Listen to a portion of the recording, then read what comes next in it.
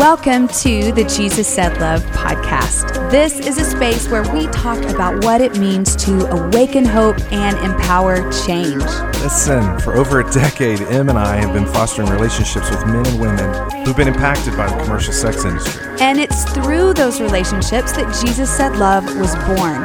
We figured it was time to talk about what this ministry has taught us and is still teaching us along the way. I promise it's going to be a place of conversation and story. And we hope you learn something new. Maybe you see something in a new way. Fun fact, you're going to hear music because Brett and I are musicians. Yep. We can't just talk. Nope. We got to sing and play too. We do. Here's the deal, guys. Our hope is that as you hear these stories, that you'll tap into your own story and that you'll be encouraged to live and love, well, like Jesus. Hey, Em. Hey, Brett. How you doing? Well, I am here. I'm excited. I had to switch up my wardrobe because we have on the show a fashion stylist. And I realized right before, like 15 minutes before I was cleaning the storefront for a virtual sip and shop that we have tonight, I had done a hospice visit with one of our clients. And I came in and my sweatshirt was nasty. My hair was all like, and I was like, I can't look like this for Ashely Dunn. Like, I know she's not going to be judging me. Babe, this is a podcast. Nobody can see you except me and Ashely. I know, but I just had, it was about. You could wear a trash bag and look good, girl. What does it matter? It was about me. So I busted into our Jesus Said Love donation closet and I found me a black blazer and a little white shirt, and I will wash it and return it to that closet. Amazing. Amazing. I love it. Okay. So I'm really excited for our guest. You've already heard me mention Ashely Dunn. If you don't know Ashely Dunn, you need to go find her on Instagram and just go ahead and start following her. I'm Ashely Dunn. We'll say it again, 2 N's, D-U-N-N. But here's why I'm excited. First of all, she's a Texas girl. So she understands Texas, but she's now in LA. She's a journalist. She's a fashion stylist. She interviews some of our current favorite celebrities like Sterling K. Brown from This Is Us. She has been working it and she is fashionable, and she's also a beautiful Black woman of faith who is going to come to us today and tell our audience what 2020 has been like, how she has kept hope and resiliency and faith in the midst of so much turmoil. Welcome to our show, Ashely. I'm so excited to be here. I love it. Hey, thank you guys so much for having me. I love the partnership between you two. So I'm super inspired and just happy to be here. So thank you guys for having me. We did say before we started, and we were laughing because you're the journalist and you're the interviewer, and we're switching it up. You're in the hot seat. I'm in the hot seat. So I'm a little like, I'm a little frazzled. But I'm okay, hold on. Be honest. Are you really nervous? I am, because you guys, this is different. This is completely different for me. So I'm completely nervous. I love it. And so you guys will take care of me, I know. Yeah, you're gonna do great, because it is hard when we're like flipping the script, when you're out of your comfort zone a little bit.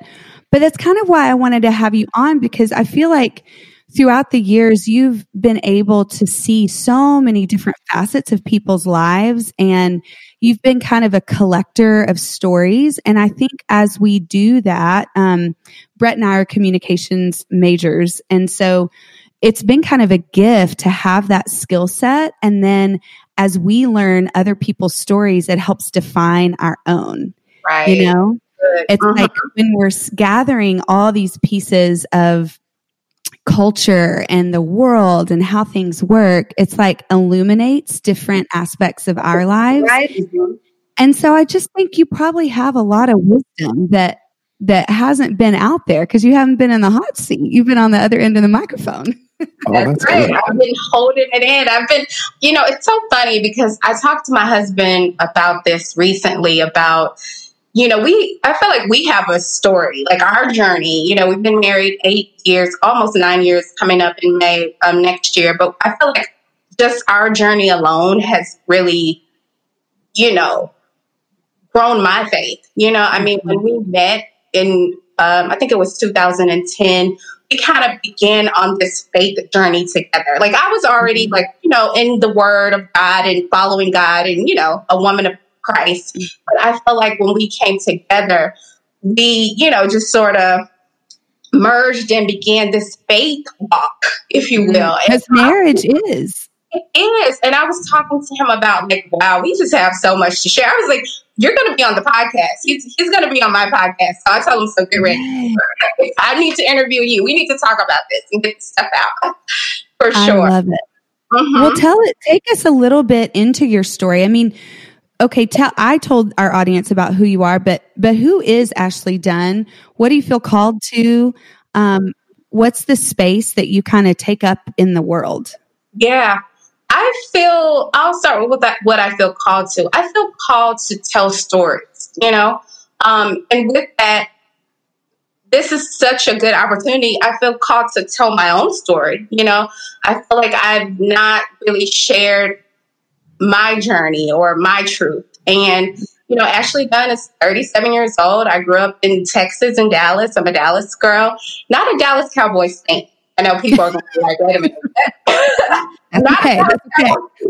I'm a Saints fan. My husband's from New Orleans, so I'm a Saints fan. But I grew up in Texas and Dallas, the youngest of three girls. My dad was an attorney. My mom, she worked for AT&T, Southwestern Bell. It was when I was growing up, and then it changed to AT&T. But I was a young girl just trying to find my way. My mom had me a little bit older, so she was older, and my older sisters were kind of out of the house when I was coming up. So, it was just me trying to navigate this space of like, what's my voice? Where do I belong? Where do I fit in this? And I don't think it was until college that I began to, separate myself from not necessarily how I grew up, but like defining who I was as Ashely Davis at that time, who I was and who I wanted to be. And so, because I felt like I was in the shadows of my sisters a lot. I felt like I had to do whatever they were doing. And if I wasn't doing what they were doing, then I wasn't going to be successful. So I had to deal with a little bit of that. My dad was an alcoholic, so I dealt with that. He died when I was in high school. I dealt with that. So there was a lot of trauma that I dealt with as a child that I felt like I had an eating disorder, from the time that I was in the first grade up until 2000, when I met my husband in 2010. I had an eating disorder. So I had a lot of trauma that I carried, right? I carried, and then with that, I was always this, personality in public where I was the one where, I would make people feel good. I was the one where people could come to it for advice. But, behind closed doors, I may be crumbling and trying to figure out, okay, but what do I do? Where do I turn to, or who do I turn to? So I felt like, Ashely Davis, growing up, because that's my maiden name is Davis. Growing up, she was just a girl just trying to find her way, find her place. And like I said, when I was in college, I felt like that was my journey, my turning point, if you will. Let me ask you, where did you go to college? Did you leave home? I did. I went to Prairie View, which is still in Texas, but I went to Prairie View A&M 2001. And I pledged a sorority in 2002. And I felt like when I pledged that sorority, it gave me this sisterhood that I didn't necessarily have growing up. Now I'm really close to my sisters, but it gave me a different sisterhood, if you will. Yeah. And it just made me grow up. I pledged at 19. And so I was fairly young. I think I was one of the youngest on our line. And again, like I said, college was that turning point for me where I started to, shift and began to, say, this is what I want to do with my life. This is what I want to do with my career, and so forth and so on. When you go to college, it's interesting, especially when you leave home for the first time, or even if it's not college, you move away. It's kind of that coming of age.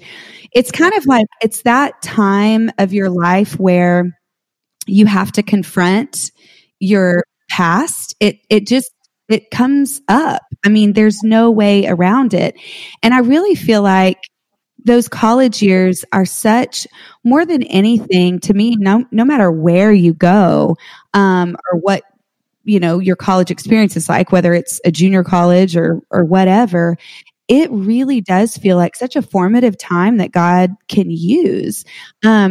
Did your faith have an impact in those formative years? Was your experience of God different there in college than it was when you were growing up? It was different, but it didn't really shape until like I said, around like the 2010, around that area, because I remember, so just a little backstory. I grew up in church. My grandparents big on church. So I grew up, that was what we did every Sunday, church. But you don't really understand what faith is or what that means until you're like having to depend on God for yourself. Like you can't use what grandma and mama taught you when you're in a position where your back is against the wall and all you can do is go to God.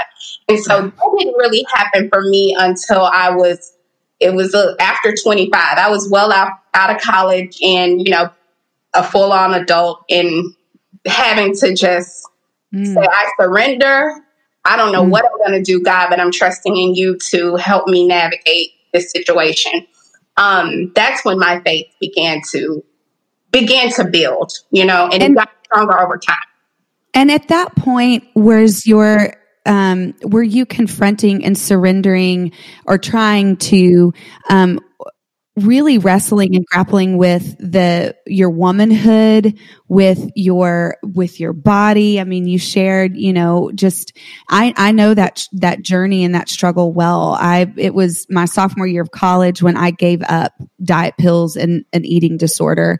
And, there is a lot to be surrendered, but there's also a lot that we don't understand when we're young, the pressure on us in culture as women, and especially you as a Black woman. Yep. What do you feel like? How did culture impact you as a woman, as a Black woman who is now battling an eating disorder?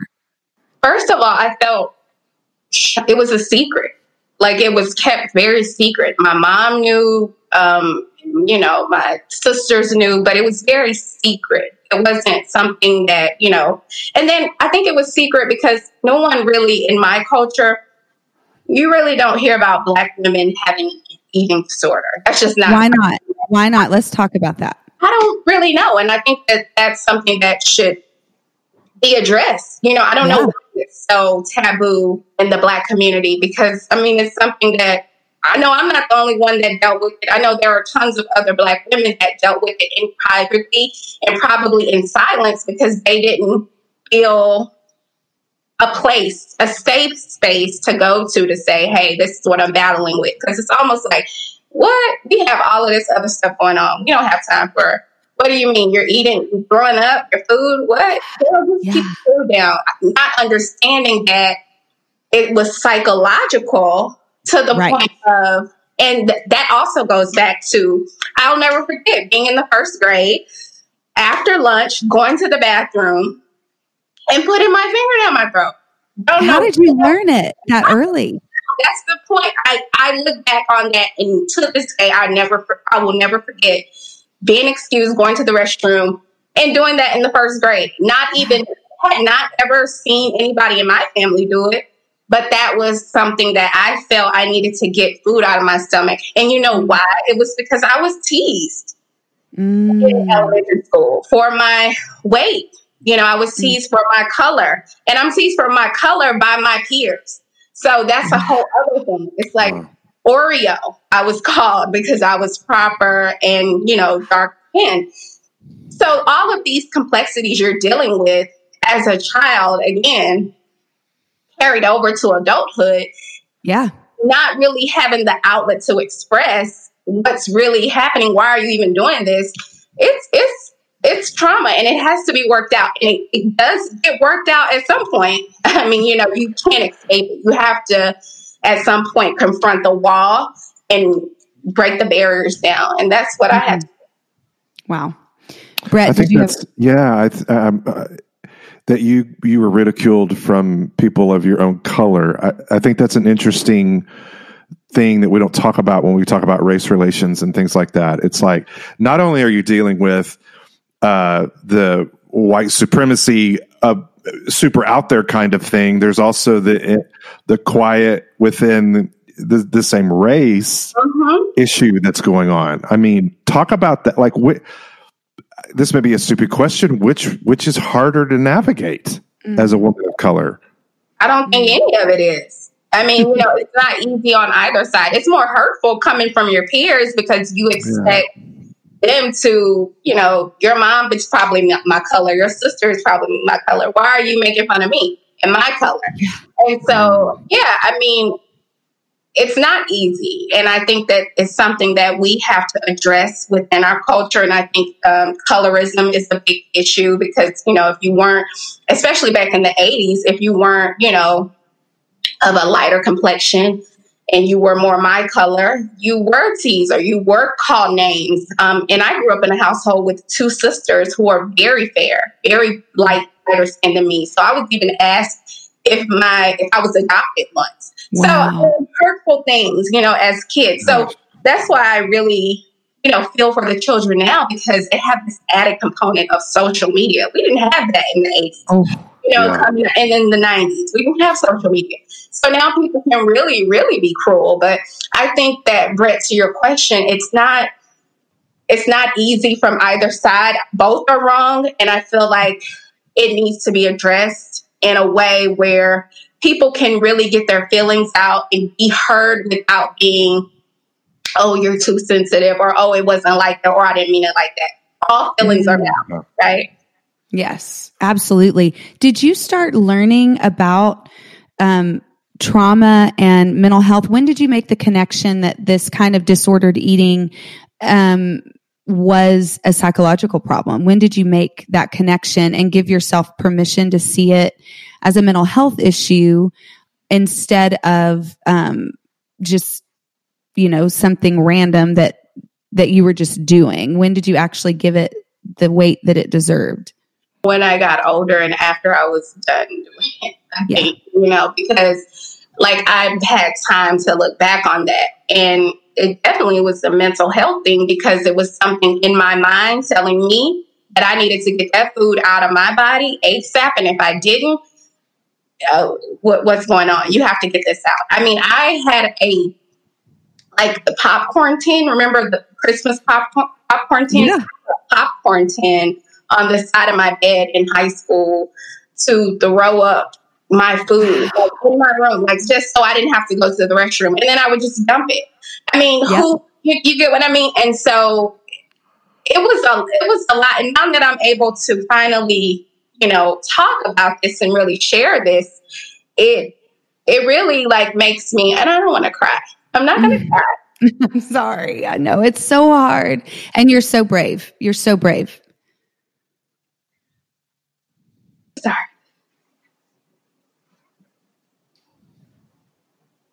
It is very.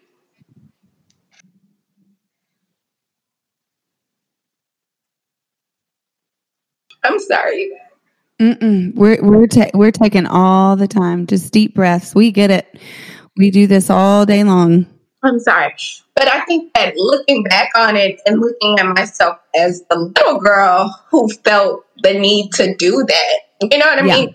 Yeah. That's the hurtful part, you know, and then to see how it transitioned into, you know, college or high school, college, and then into my adulthood. Mm-hmm.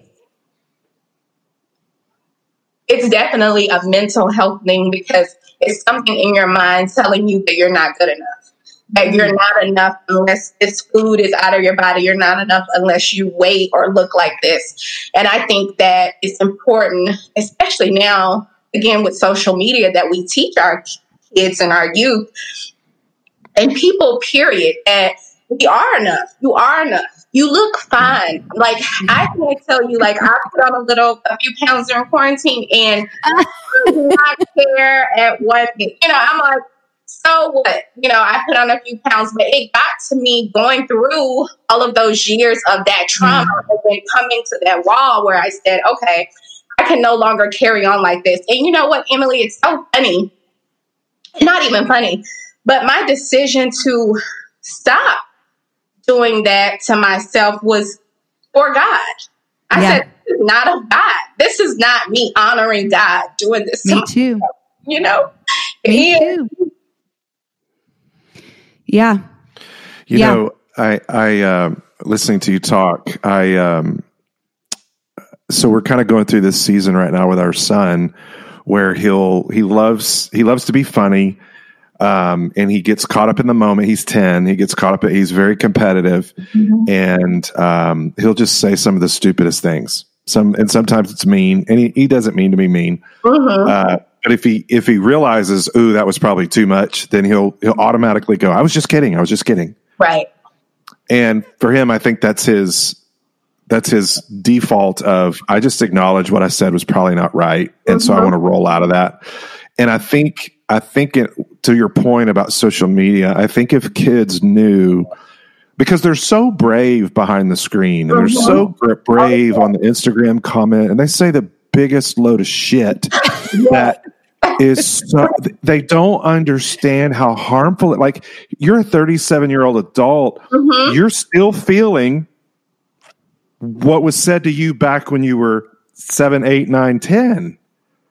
I still feel the things that I felt when I was, something triggers that. Yeah. I mean, just the other day, I dropped my son off at basketball and I had forgotten something, and he gets out and he says to the rest of his team and the coaches, and he didn't know I heard it because I drove off to go get what I forgot. But as I was driving off, I heard him go, "My dad is such a dummy." And he was just kidding. But it was like, it took me back to being a little kid because it was said in front of all these people. And I'm like, boy, I ain't no dummy, please. I'm going to show you dummy next time when you get real embarrassed in this place.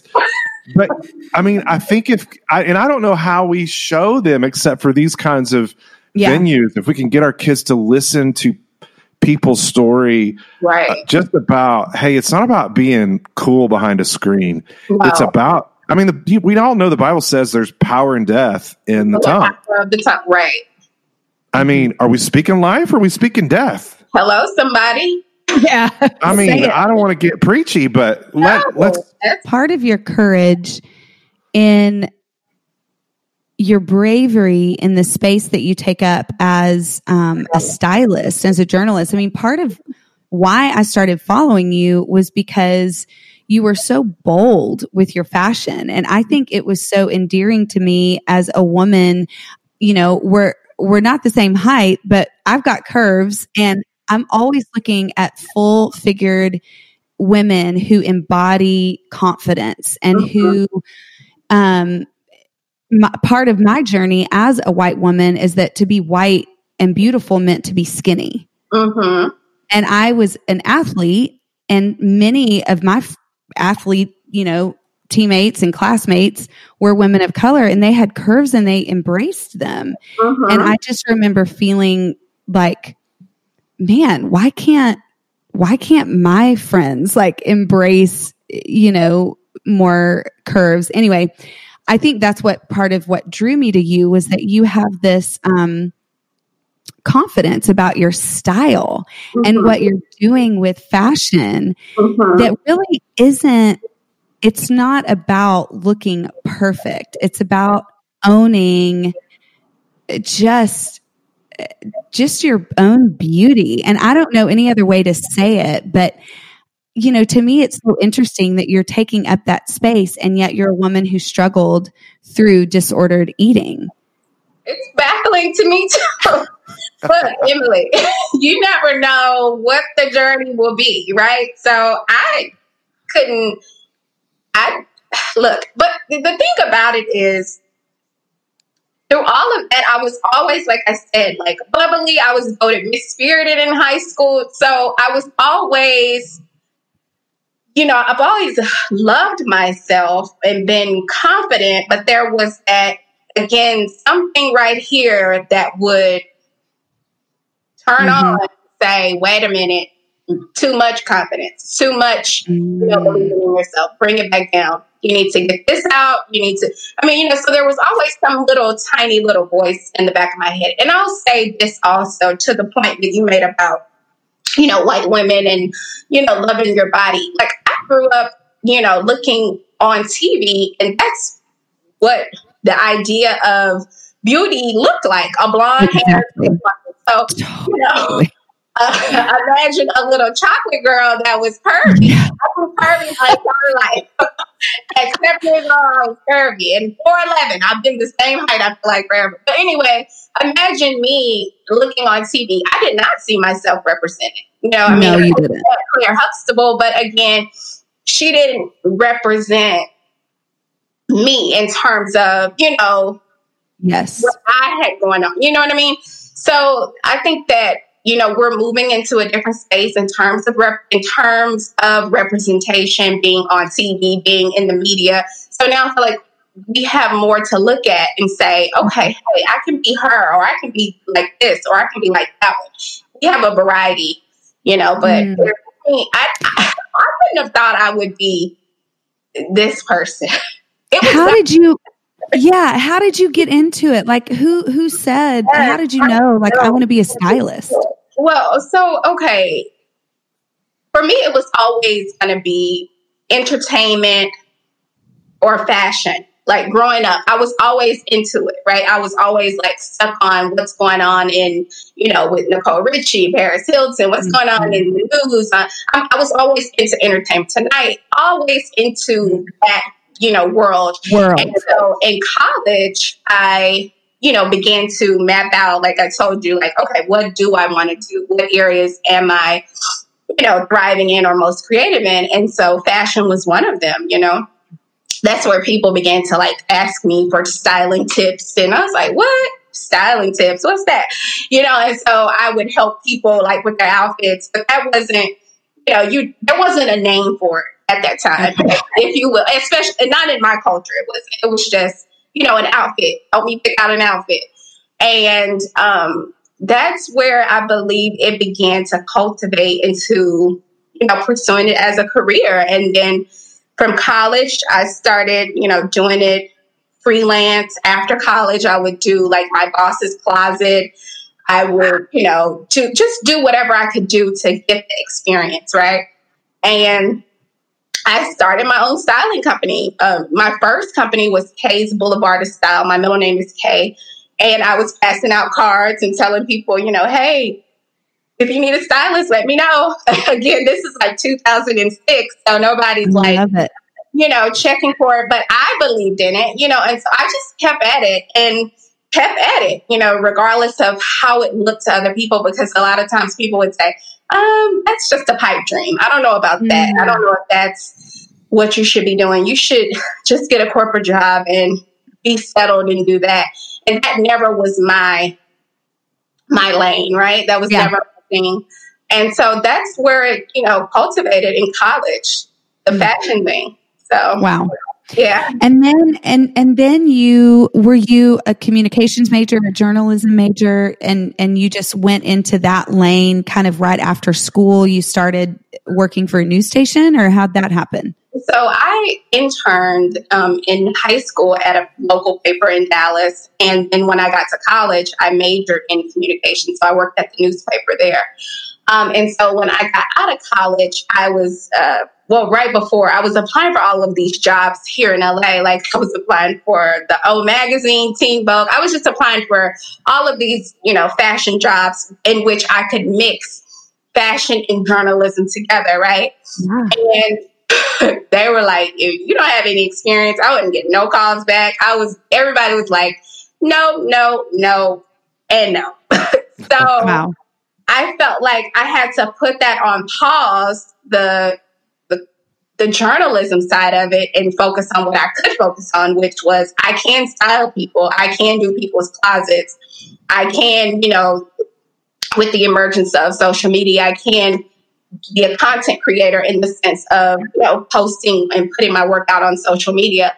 And then the opportunity came in the end of 2012, in which I was able to merge them. I was asked to do a fashion segment on Channel 2 there. And maybe that's where I heard of you. Yeah. It was for Channel 2, and I did a fashion segment for New Year's Eve, for what to wear for New Year. Yes. And that spawned me becoming an on-air correspondent I did Fox for a year. And then after Fox, I began to do Great Day Houston. And then I did another show that came about a few years later called Houston Life. So that's where I began to merge the two. And then it was a point where I felt like, okay, fashion, yay, but I don't just want to talk about what people are wearing. Like I said, I feel called to tell stories. And, if those stories are Sterling K. Brown or, Emily Blunt, whoever they are, I'm called to tell people's stories. And I feel like that's where the transition began to happen. Like I started to map out my plan of, okay, I need to get to LA because that's where the entertainment hub is. If I'm going to be in TV and, be an entertainment journalist and do it and, not straddle the fence with fashion and entertainment, I need to be making my move. Now, that's not to say that I'm not still doing fashion. I am still very much a fashion girl. Yeah, you are. I feel like I can do both. I can speak to fashion and I can speak to entertainment. Totally. Ashley, I'm sitting here as you're talking and realizing you and I have a lot in common. What? So I'm a 6'3" white man. You're a 4'11" black woman. Right. You have so much. Just wait for it. Okay. I was best dressed in high school. What? I was best dressed in high school. I don't know how. And to this day, I have a fashion. And if you asked anyone on the streets of anywhere, what would Brett Mills be wearing? They're going to tell you black. It's true. It's black. That's all he wears. And so I just feel a real kindred spirit to you right now. We're talking fashion. We're talking telling people stories. Yeah. Let's go, girl. Yeah, we're a brother and sister, Brett. We're brothers and sister. I kind of was feeling the opposite. I was like, maybe she can come down and when she comes back to Texas, help the wardrobe situation. Yeah. Brett did start wearing white occasionally, and it was like a breath of fresh air. It Only was on the weekends at the beach. Great. I loved the switch up. So now that you're in LA, I love that you made that move for yourself. Yes. Because that is something that I think a lot of times we're just scared to do when we're chasing our goals. How did you decide to do that? Like, do you believe in writing out your vision? Oh, yeah. Okay. So do you do that on the daily? Do you do that weekly? Do you take a monthly? How do you write out your vision? I write daily. I write because I have to keep up with my thoughts, because if I don't put it down, I will forget. So I've made sure that if it comes in my mind, that I need to write it down. And so I make sure to write down every day, like, my plans, or, if I'm asking God for something, or if I'm believing God for something, I write it down. But in terms of the move to LA, it was something that my husband and I had talked about for years. At first we considered New York, but we would go to Fashion Week, and it was just like, okay, I don't think this is the place for us, so we had to pick between LA and New York. And so we had been to LA a few times, for work opportunities. And so we, said, okay. And again, going back to college, this is where I wanted to be anyway. Right. Yeah. And so, we had decided, okay, LA will be our move. So again, that was what we said, but that didn't happen like right away. You know what I mean? It took time. And it was a moment in the end of 2017, in which the beginning of 2018, where God spoke to us, and God allowed some things to open and shift and move. And God spoke literally to us and said that it's time. And we moved May 16th of 2018. And we haven't looked back. And let me be clear. I'm not saying that making a move across state to, is an easy thing, or that, we hadn't run into, some like, oh my God, what's going on? But let me tell you this, we have not wanted or gone without anything since we've been here. My husband got his job like 6 months after we got here, I believe. We moved here in May. He got his job in October and picked up, and we just began to move. We began to move in what God told us to do. And I think that's so important because a lot of times we get so stuck in fear, right? Or we get stuck in what our family said or our friends said, or what's the conventional thing to do. And we don't move and, go with what God has called us to do. And I really feel that it's so important for people to listen to the voice in your head, go to God in prayer. First of all, right? Go to God in prayer. He will speak back to you so clearly that you won't have any doubts in your mind. And I think we're here off of faith, like pure faith. We're here on faith. That's great. Yeah. That is a word that could not be more timely and more relevant. For me, and I'm sure for some of our listeners, because I think a lot of us have asked the question, what am I doing during this shutdown, during this pandemic? We've really been forced to ask some really deep questions. Right. What am I doing? Do I enjoy the work that I'm in? Do I have a job? Maybe you've lost your job, and you're having to find where God wants you next. And I think what you're saying is that God speaks. God will speak, and He is not leaving you alone. And fear becomes the barrier to a life fully lived. It really is. It's just, that's such a timely word. Speaking of 2020, I think one of the things that has become also very apparent are the voices that, not just God's voice, but who God is speaking through right now. And whether, and God is speaking through, and has always been speaking through people, but particularly there's a voice that we have not historically listened to, and we've not historically brought to center, and that's the voice of Black women.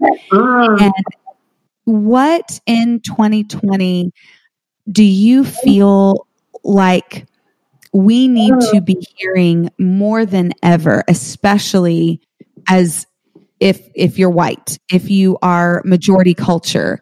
What do we need to be hearing from the margins from your perspective, from your vantage point? I think that's so important. I feel like 2020 opened the door for people to take a uncomfortable look at what Black people have been saying, what Black people have been saying for years, right? But I think white people and other races were confronted and were very uncomfortable with what they saw with George Floyd, right? That was something that they were like, wait a minute. Now, I know that we didn't just see this and, so forth and so on. We've been seeing this type of injustice for years and years. In terms of Black women, I feel like the Black voice, period, that white people have to come to the place where just because it was okay and comfortable for them and their way of life and how they grew up, and, we didn't have this problem, or I didn't know that, or I didn't see that all of that is out the window, right? It's time for white people to begin to take a look with different eyes, right? It's time for white people to sit back and not do anything, but sit back and pay attention, right? Observe, write down notes, watch documentaries, educate themselves on the history and the culture of trauma within Black people. Like I just given you a word of trauma just within our own culture. That's something, colorism, look into that. Research and understand why Black people operate in the way that they do. When they say Black women are aggressive, why is that? Why are Black women deemed aggressive if they speak up? It's not that we're aggressive. It's that our voice has been stifled for so long that we want to make sure that we are seen and heard. We were told for so long that, no, you're not welcome here. You're not welcome at this seat. Now every company is wanting to have a Black woman on their board. So I think that white people need to pay attention They need to do the work. They need to listen, ask questions, but don't expect Black people to be the educator, if you will. Don't feel like Black people owe it to, you to educate you. Now, I feel like we can be open in our communication with white people. If you do ask me a question, I don't mind sharing, but everybody is not going to want to break down the history of Black people. That'll be up for you to go and do your own research and pay attention. And I just want to say that is so important, Ashely, because I've even made the mistake of, calling my Black friends, texting them and saying, well, is this something that I should say or shouldn't say, and asking them. And that's just tiresome. That's not for them to do. It's like, if I have a question about it, then don't, and wait till you figure out what you need to say. And then when there's pushback, maybe you said something wrong, don't get offended. No. Because look, we've been offended and had to keep going for a long time. Right? Like, we've been offended times. Michelle Obama called a monkey. Yes. We've been offended on so many levels, but that hasn't stopped us. So don't be offended. Just understand that we are at a place now where we're not going back to how it was. That's right. 2020 was a pivotal year, right? That we have the pandemic, things have come out that now we're addressing and now we're facing as a culture, as a people, And so we're not going back to how it was before. We're only going to go forward. And I think that the Black woman's voice and the Black voice period has stopped. And it's a lot to be learned. I'm learning. Look, we're not saying that white people have to learn on their own. We're all collectively having to relearn a lot of stuff that we were taught that was incorrect, right? Mm-hmm. That's so good. That's so good. And I think I hear the word active in what you're saying, that one of the words to white people is stop being passive. It's time to be active. Like, you have to actively learn instead of sitting back going, well, I don't know why they're just why are they robbing those stores? Why are they burning that stuff down? Right. Educate. It's like, figure out why. Mm-hmm. And don't just sit there and say stupid things like, well, they need to get a job. Right. Like, that's the laziest response I have ever heard. And I hear it all the time. And I'm like, read a book. Right. Watch a documentary. Sit down and buy someone some coffee and have a conversation. Support a Black business. Support a Black business, for sure. Yeah, it's exposing so much of what has been just historically there the whole time. It's not like... Go ahead. What were you going to say? Yeah, it's not like this is anything new, just like what you were saying. It's just, we've ripped the Band-Aid off. Oh, the Band-Aid's been ripped. And I was going to say, I was recently watching the Reagan documentary, so good, on, I think it's Showtime. And that was a lesson in itself. So if you haven't watched the Reagan documentary, go watch that. Go watch that and on Showtime and educate yourself. That'll help you also to begin to understand there's this thing that they called states' rights. So, they were fighting for civil rights, Martin Luther King, and so forth and so on. But they had a bill called states' rights. States' rights prevented Black people from buying a home from a white person. Like, a white person, it was illegal for a white person to sell their home to a Black person. How crazy is that, right? And then states' rights also says, and Reagan campaigned on Make America Great Again. I know. You know what I mean? So watching that documentary, it's 4 parts, 4 hours, but it was very, very enlightening. And I think people should watch it because, again, like I said, it's not just about white people, researching what Black people and our culture, but us collectively educating ourselves on the history of this country.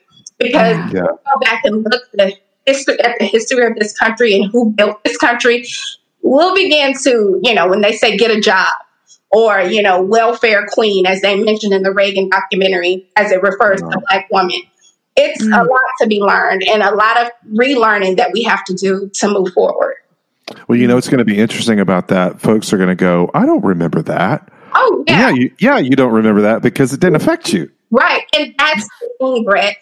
White people have to understand, and that's why I said with new eyes, because what didn't affect them doesn't make it right for the next person to go through it. So because George Floyd is not happening in your community, it doesn't make it right for it to happen, in another community. So it's about us collectively coming together, which I saw, in the streets. Black, whites, Asians, everybody coming together, fighting for this justice that we all deserve. When we say Black Lives Matter, it's not saying Black lives are better than anybody. We're saying we also matter. We matter in, climate. We matter in the justice system. We matter. We have a place. And I think that, as we continue to move into 2021, and, you continue to hear the Black voice and the Black woman's voice, it's important to hear that and be an ally and walk with us, What does that mean to you to be an ally? Because that's been a big word. And I think there's a lot of people who want to be an ally who,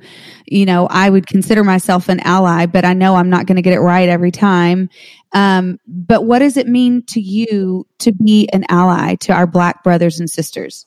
And first, I'll just say being an ally, you don't have to get it right every time, right? We're human. So being an ally means standing with us, speaking to your community, speaking to your friends when they're out of pocket and they say something wrong and you know it, and you catch them and say, wait, that wasn't right. So that they don't go out and say that, or not even just telling them that it wasn't right, but educating them on why it wasn't right and why it's not acceptable to do it in your presence, right? Mm-hmm. That's a part of being an ally, walking with us, speaking on our behalf, inviting us into rooms where we probably wouldn't have access to, so that there's another voice that's there that, somebody wouldn't have heard if the ally didn't bring them in.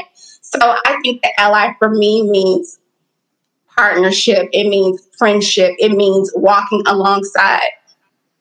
And I just want to be really clear, too, for those of us who are white and maybe who are middle class and have disposable income, it is absolutely, allyship is an economical allyship, that we invest in the Black community, that we invest in Black businesses, that we put our money where our mouth is. And allyship is not what they call optical allyship. It's not about posting an Instagram post and then just going right about on your merry way, like this isn't wrecking, injustices aren't wrecking communities, because they are. So it really is about finding the ways, I think one of the downfalls of Instagram and the social media culture is that so much of what we do is for optics. So much of what we do is to picture perfect our lives. And so if social justice is relevant and standing against human trafficking is the new social justice thing, then everybody wants to post about it. Right. But I'm like, what are you doing with your money? Are you still buying products that were made by 15-year-olds somewhere, or, right. Or exploiting women, or exploiting, how are we investing our dollar? Because your dollar is what makes a difference and moves the needle forward in justice for marginalized people. There's just no other way around that. And like Brett said, action. Yeah. Period. It's action. Allyship means action, putting like your money where your mouth is, putting your actions to work, putting your actions to play, right? Yeah. Yes. That's so true. I was just going to say, I just think for my white friends out there, you've got to stop not wanting to learn about these issues. And we've got to stop with all the things we thought were the way that it was. It's like, let's just clear the slate. Let's just all start over and sit down and listen and learn and not try to. It's like we've done such a good. I keep hearing so many phrases going through my head of things I've heard in the past couple of weeks. I'm just like, can we just stop assuming things about people because of the color of their skin or whatever they do we just assume so much about people, and we're just so damn wrong. Most of the time. I mean, And the thing about it is, I feel like we're more alike than we are different, but we're so divided that we can't even come together to even, like you said, Brett, we're like twins. We have. We are. So one of my best friends is Odell James, and he's from 3rd Ward in Houston, and That's right. he is like. He just says, Brett, you're black and I'm white, and we're together, and I make better Kool-Aid than you, but still, we're in this together, and we're on the same. I mean, he's my brother. But he is your brother. And I feel like that's the thing. We've been taught so many wrong things, and it goes back to years before generations ago. And I feel like we're in a position now, and we're in a time now where we have to relearn. It's just not okay. Yes. Once you know better, it's up to you as an adult to learn and do better. Period. Absolutely. Right? Absolutely. Yes. What are you, as we turn this corner from 2020 to 2021, what is your dream for your future? What are you dreaming of? Because what 2020 potentially did was really stifle or reshape sometimes, or it made us even hungrier for those dreams that were hidden in our hearts. So what is like your big dream? Just to be better. My big dream and is to be a better human, like show up for myself more, tell my story more, because this felt good to share. Because like I said, I feel like I'm used to being on the other end and I'm asking the questions. So I want to, like I said, share stories and include mine. I want to share more of my story for other people and for myself, and show up in the space, in my full self, full authentic self, unapologetic. Well, and we need it. We need your full self. And I think that listeners listening to this would say, yes, we need more of Ashely Dunn's voice in the world. It's a voice the world needs to hear. It's a beauty that the world needs to lay eyes on in a way that can teach us and lead us. And I just want to bless the work of your hands, as you move forward into your dreams and into your new podcast and into the things that you're creating and the joy you're bringing people. Just bless you on this journey, and may you have everything that you need to be filled and full and peaceful as you put one foot in front of the other. I appreciate you and Brett. Thank you both for thank you for listening to the call of God on your life and working together as a team. I think that's a representation for married couples to show how you can come together and work together and, get people's stories out to heal other people, and I think that's so important what you're doing with your podcast. So thank you, Em, for reaching out. I didn't know what to expect. Sorry for crying today. I love it. We welcome all the tears around here. We are so used to it. And, man, what a joy to have you on. And if people want to find you, where can they find you? Everywhere at I am Ashely Dunn. Everywhere. And we'll make sure to tag. We'll put that in the show notes for sure. And you need to go check her. I've been scrolling her Instagram while we've been talking the whole time. And you might need to style me, Ashely. You might need to style me. Okay. Do you style your husband? Of course. He tries to act like he has it down now. But I'm like, boy, let me get you together. All right. Hey, girl, you are a gift. Yes, you're a gift. And next time you're in Texas, holler at us. If we're ever out in LA when the world opens back up again, we'll be sure to connect. We will. Thank you guys so much. I appreciate you all. Hey, thanks for joining the Jesus Said Love podcast. We are so glad you have chosen to awaken hope and empower change with us. We want to remind you to subscribe to the podcast on iTunes and leave us a review. Yes. Because your voice matters. It's how we get this message into the world. And lastly, be sure to follow Jesus Said Love on Instagram and Facebook for up-to-date info. And visit the website at JesusSaidLove.com for how you can join the JSL fam. Until next time. Share the love.